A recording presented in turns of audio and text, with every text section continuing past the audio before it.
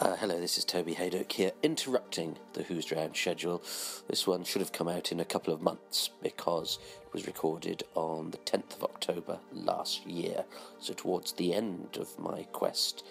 And I'd like to thank Tony Milton for organising this meeting and indeed picking me up from the station and taking me there and back to meet Dorothy Rose Gribble, who played Woman Slave in episodes 2 and 3 of The Romans, and I had a very entertaining afternoon. And sadly, I've just received the news that Dorothy Rose, or DR as she was known, passed away last month. So I've brought this talk forward in the schedule so that we can pay tribute to her. You will hear Tony on the track because he helped out by throwing in a few questions and aid memoirs for DR, but it's a lovely chat and we had a lovely time, and I hope this is a nice memorial for a very nice lady who passed away last month at the incredible age of 97.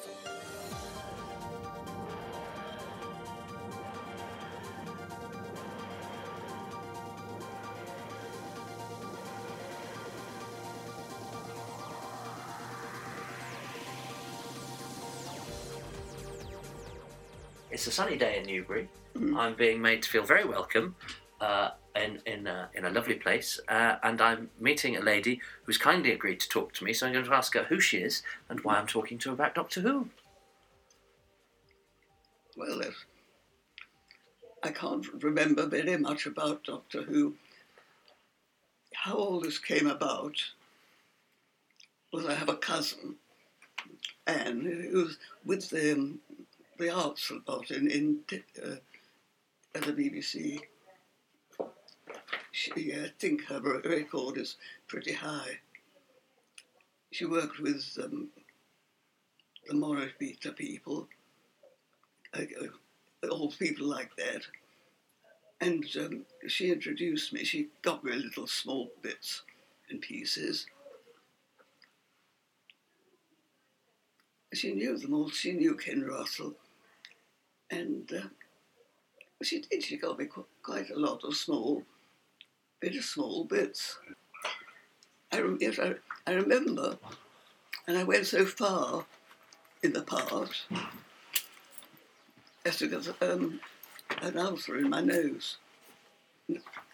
So I looked really awfully ill. Very natural. You were saying before, when Tony went to get your tea, that you remembered you were a woman slave. That's right. Yes, in a dingy prison, which I'm going to try and find for you now. I had something to say. I really forget what, but you were licensed to talk, were you? But that's the one I was in. I wonder if it was a second edition. Here we are. Here you are. I've just found you. It was Derek Sidney, isn't it? Yes, he is. There were two Sidneys. So here we are. And there you are. Would I roughen my voice a bit? They asked you to roughen your voice a bit. Roughen it, yes.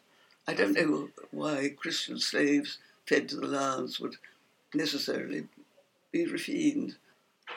That's you. Yes, looking ragged. But I don't know why she'd have to roughen my voice.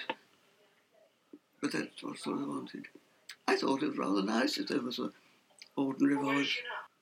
Yes, and I had a carbuncle or something in my nose. Oh, really? They put a carbuncle in your nose? What, yes. as makeup? I thought, no. Oh, you had one? You had a genuine one? Yes, it was genuine. Oh. I thought I was entering the part rather well. Yes.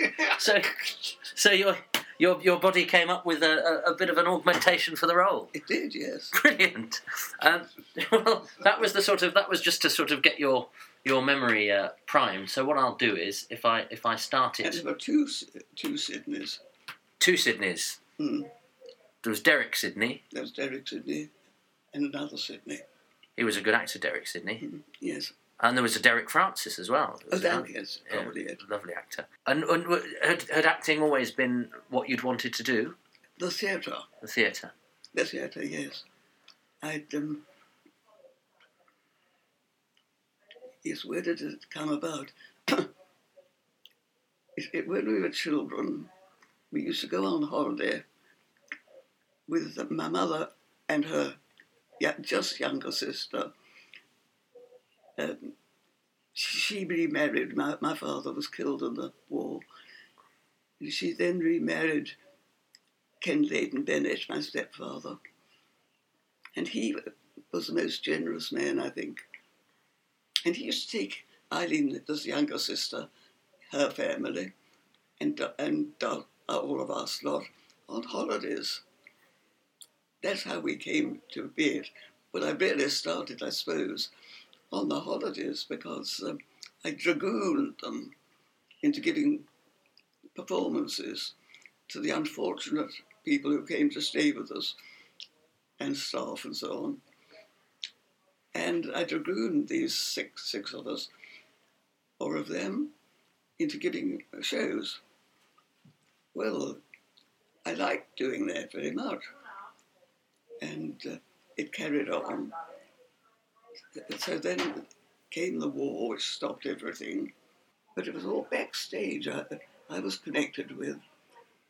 After the war, I was in not Ensa, the other one, Fanny's, not Fanny's. We called it Fanny-ats. And I was with that. And in that, I got to do with various aspects of performances because of my background, that I'd been with shows for lots a lot. And Ken, my stepfather, he'd got me introductions. They were at Oxford. I was at the Oxford Playhouse as a dog's body, assistant stage manager. And I found it so interesting, the backstage work. I'm not a good actress. I can do Shakespeare better than anything else. But you have to do it, but I'm not good as an actress. But Ken introduced me to tenants. He had a friend who worked in tenants, was with tenants. Her name will come back to me. But she really introduced his friend. She introduced me to the tenants' firm. And that's what I was working with. And I found it so interesting, the backstage work, all the time. Well, when eventually we left Barnet, where we were living, because my mother, with her healing hands, had been talking of coming to the country and having somewhere where people could stay for a bit and be healed, which was what she could do. I've lived with miracles. And here again, I was with the Oxford Playhouse backstage.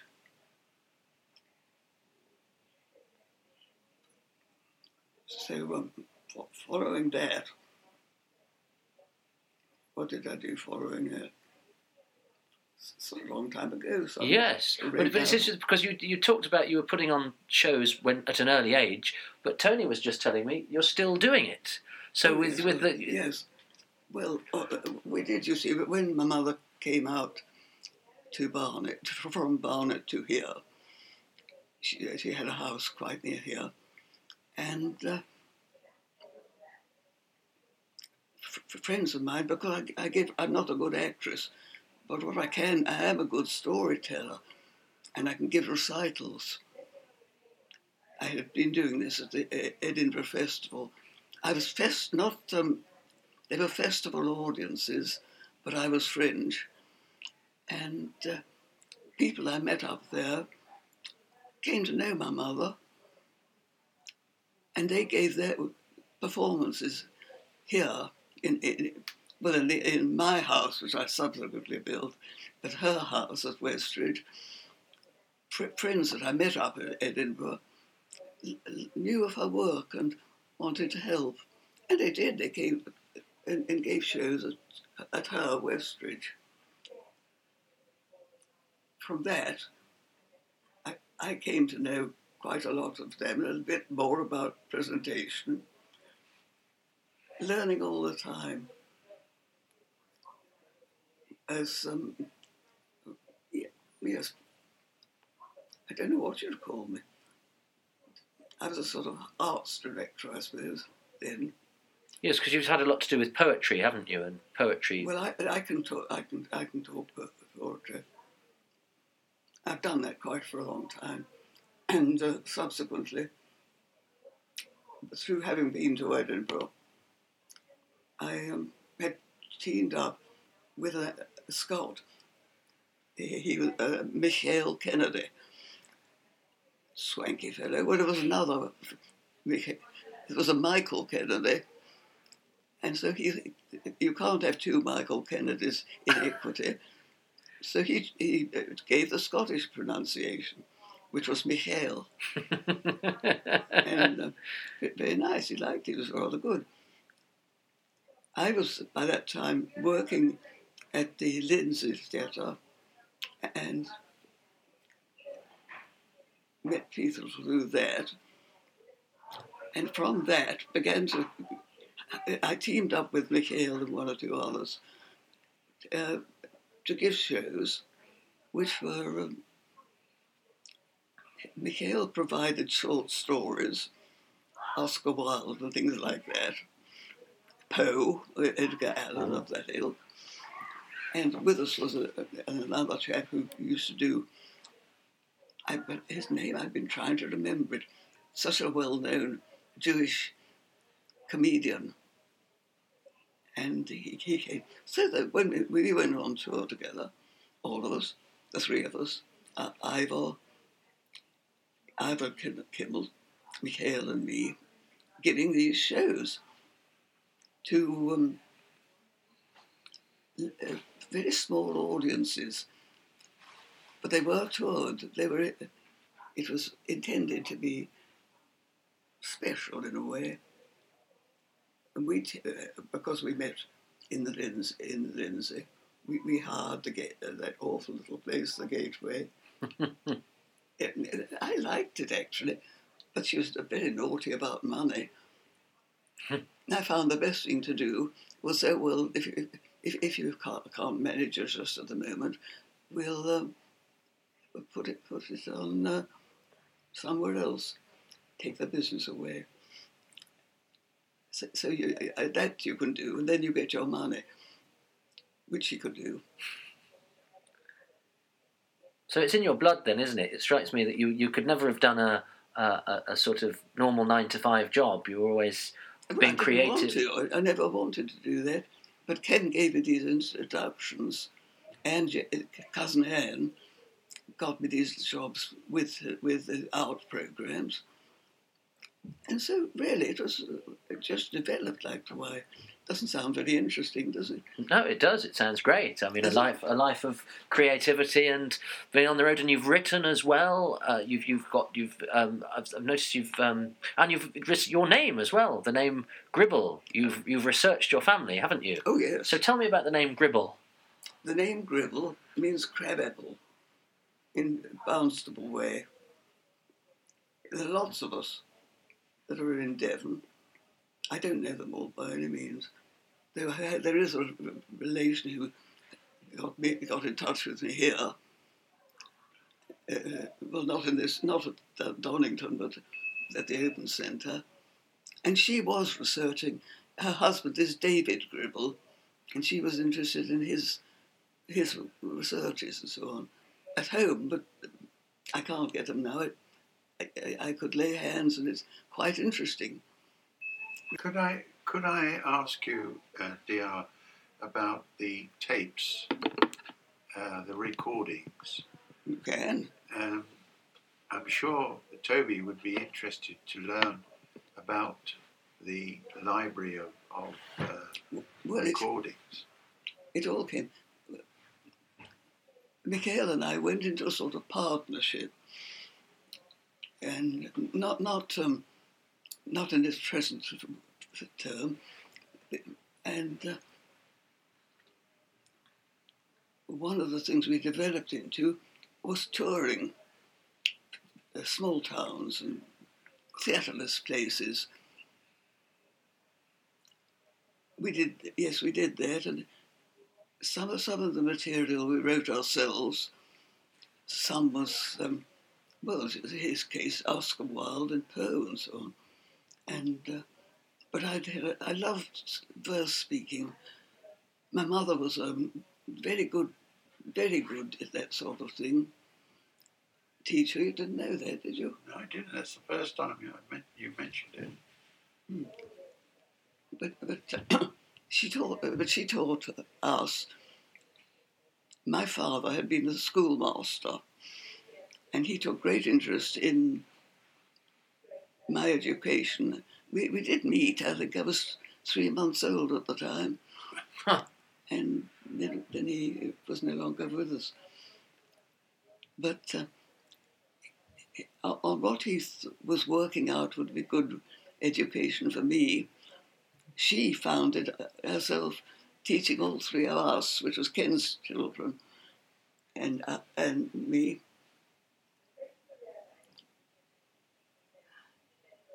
And in a way, we went into management, I think, really. Michael and I certainly were management enthusiasts. They called Plantagenet Productions. Ah, and I noticed some of your books are Plantagenet books. So you published yourself as well, did you? The books that you wrote? Various things came into my power. The Gribbles papers came into my power, and the Milton papers came into his father and me. And we published these family annals and traditions and these other things which we'd written for ourselves.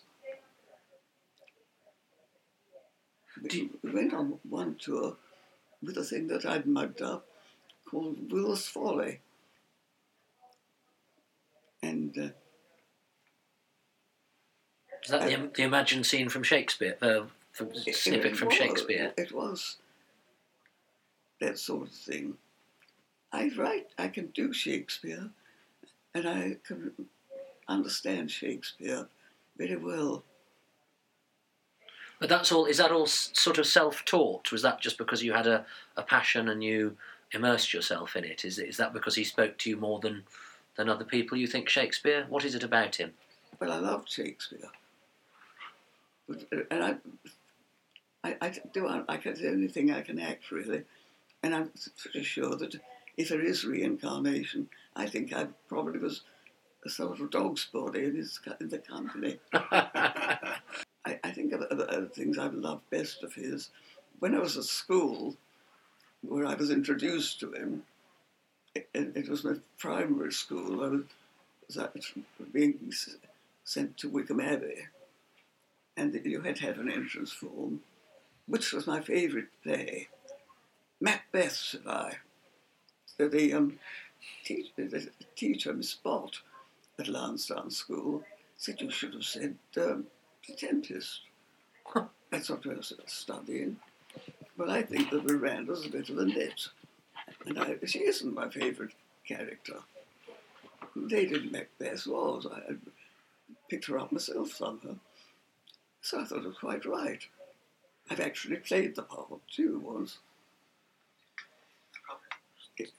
In one of our productions. It was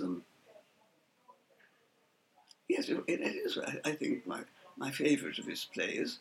Those written, everything is lovely, and you might be amused to know how I came to play Lady Macbeth. Tell me. I will, because one of the things we did was a tour to schools. And as they were studying Lady Macbeth, we did that. Mikhail gave even an unusual version of Macbeth himself, and using his Scottish antecedents. Oh, yes. And he said it's the only time it is used as Scottish. We had she was quite a nice girl, and actually a good actress. And she was playing Mac, Lady Mac. We for some reason, she turned up at this show, not in the costume he designed for her, but looking like the fairy queen on a cake, and quite different from the way she'd been.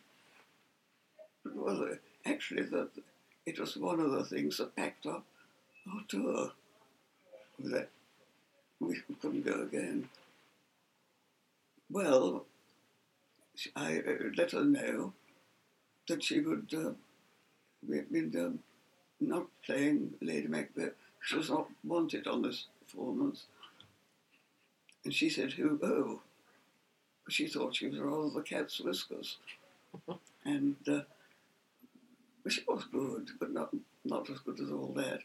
And quite out of context with the production. So she said, "Who was doing it?" I said, "Another actress." I thought, well, I've studied the thing at school. I could do the part because I have exams and so on. And so I did it. Well, it was another actress. Yeah. I think that's fair. Well, I tell you, it was Shakespeare. Yeah. So you fired her and took her job. Yeah. Yeah, well, that's show business. I think that's fair enough. I'm just going to check. I think I was in that company in good Queen Bess's time. I think it's the only thing that accounts for it, is it? I only played it this one's time in public. But then one of the things we went on to do was it was getting rather difficult to tour with moving out to Highclere.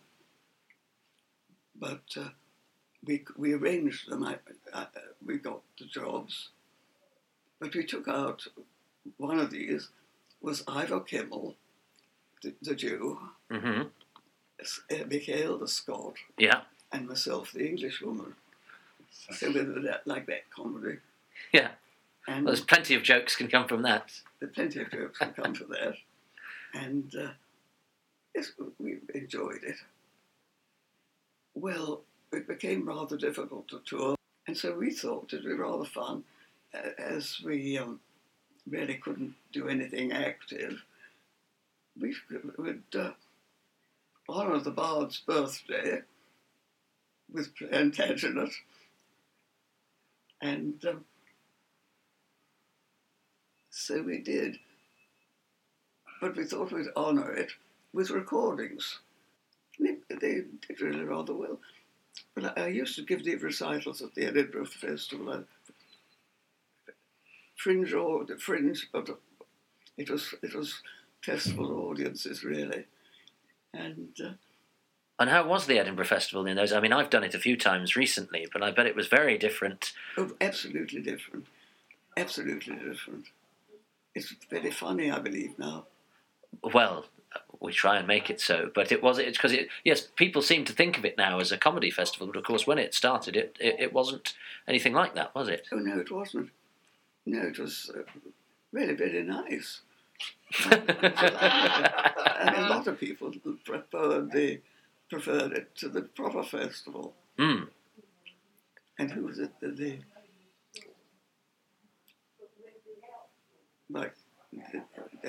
names sort of go, but some of them had done the first performances of things, which was, it was really nice. And what was it like as a performer being there? I mean, did you enjoy sort of living out of a suitcase and things? I was backstage. Oh, you were backstage. You didn't tread the boards at the Fringe. Well, only in the way of poetry speaking. That I've done, and that was a rather funny one too. Was one place we went to. It shattered. First of all, Ivor who was doing one of that. He's a very famous chap who he began with a comedy, really, and Jewish stories, and it went down flat. And then Hill went on to do the next thing, and whatever he did, he went down flat, and they were very angry. Oh. And so I thought, blow that for a lark. So this was due to school. I thought I'd do the thing about Hippolytus and the death of Hippolytus, rather awful, from the Greek, the English translation of the Greek. And so I went on and gave it a ham. He loved it. Ah. A Welsh audience. If in doubt, give it ham. Yes. That's right. So you hadn't been planning to do that, but you knew that because it was going badly, you had to go on and do something. I was going to do something anyhow, but I did sort of poetry and whatnot. But I had not ever done that. And they lapped it up. But you're still. But Tony was telling me about the ukulele. And you seem to me somebody who doesn't like to be idle. You're always wanting to be. Bear it. Yeah.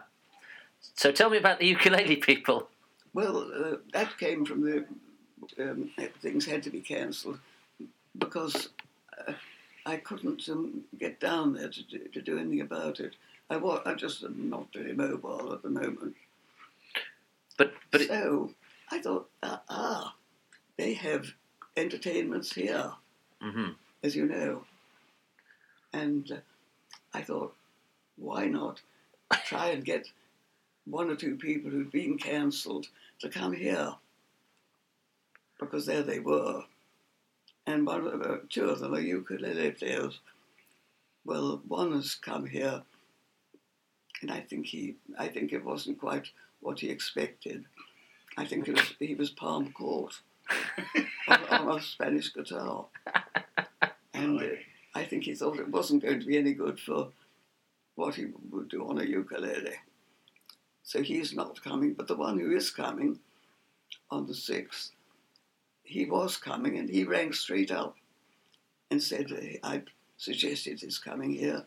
And they were Charlie, not the prince, the entertainment officer here. She said, good.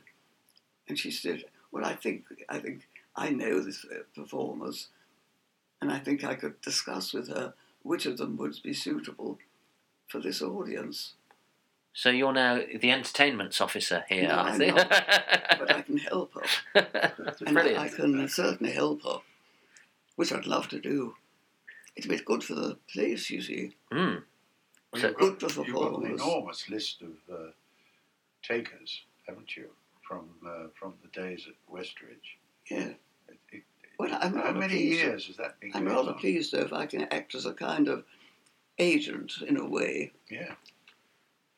Facilitator. Yeah. Although agents take a percentage, so perhaps you should be an agent.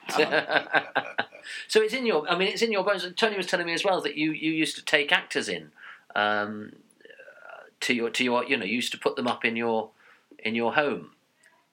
Yes, we had to stop that now. I got a lovely couple of retainers, housekeepers, but they're friends, and getting a bit more than they can do.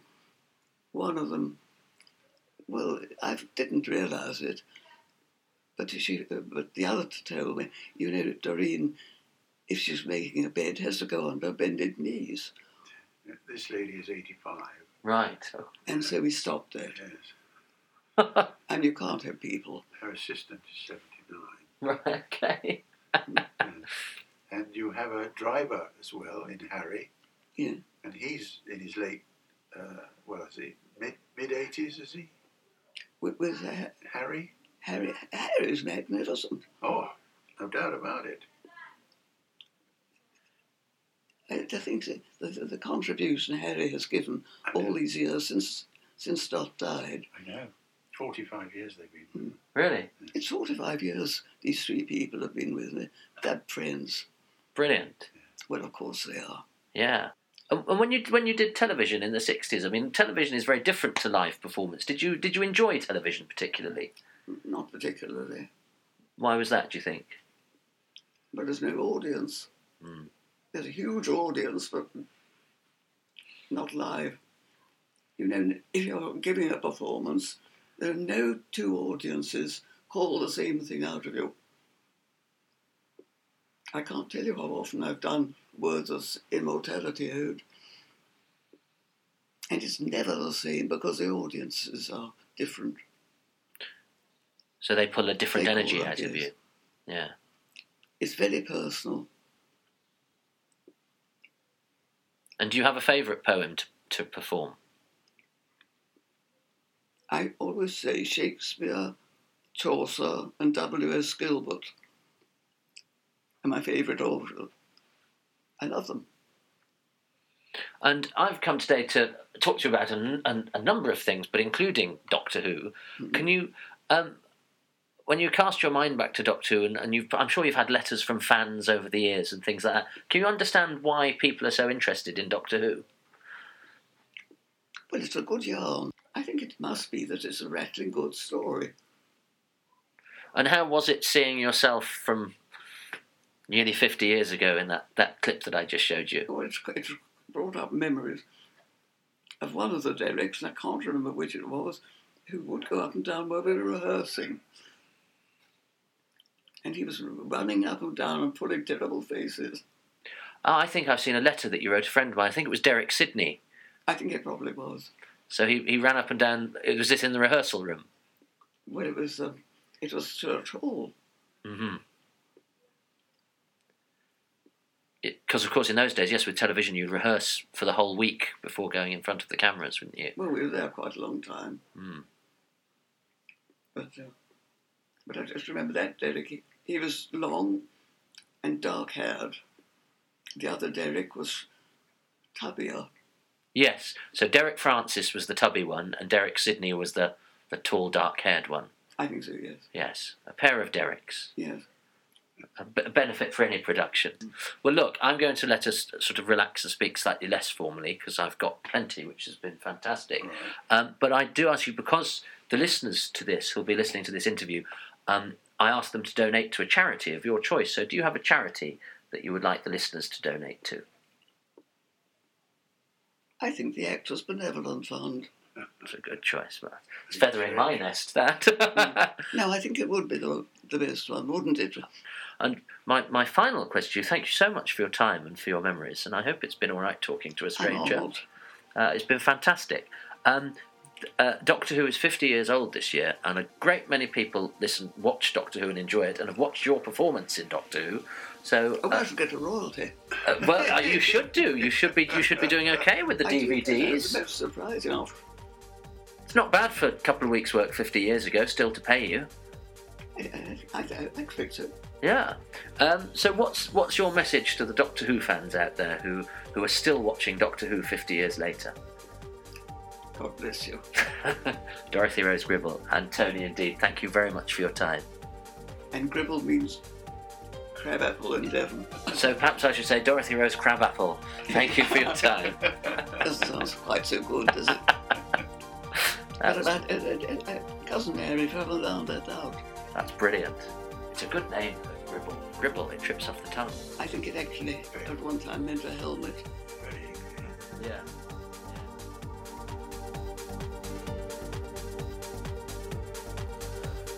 Again, I can't thank Tony Milton enough for getting back in touch with me after I'd written the letter and organising that. DR's charity was the Actors Benevolent Fund. It's very easy to find. It's www.actorsbenevolentfund, all one word, all small case, actorsbenevolentfund.co.uk.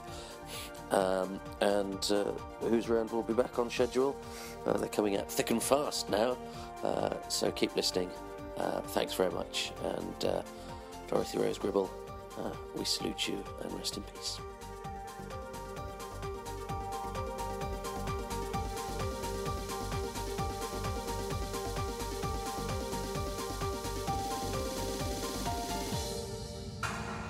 Pathfinder Legends, Rise of the Rune Lords, Chapter 5, Sins of the Saviours. Joth, what is it? Earthquake! Amico, you were roused by the tremor? Along with half the town. I don't know how deep this sinkhole goes, but it fills me with dread. You want to go down there, don't you? The town appears to be inextricably linked to recent events in ways I cannot yet fathom. The stone giants? Mockmirian was searching for something here. The scribbler? Oh, my sucklings. They are clever ones. Not like the others. Tell them. Or kill them. On Frozen Mountain, Zin awaits, his regal voice, the yawning gate. Eyes turn twice in Sihedron. A culted runeforge waits within. Don't like the look of this. It's shining on one of the statues. Don't tell me. Karzook. You? Again? I can't help but be inspired by your optimism. But alas, your weapons will never reach Zin Shalast. Your fate is death, here in Runeforge. Pathfinder Legends Audio Adventures. Available from bigfinish.com and paizo.com.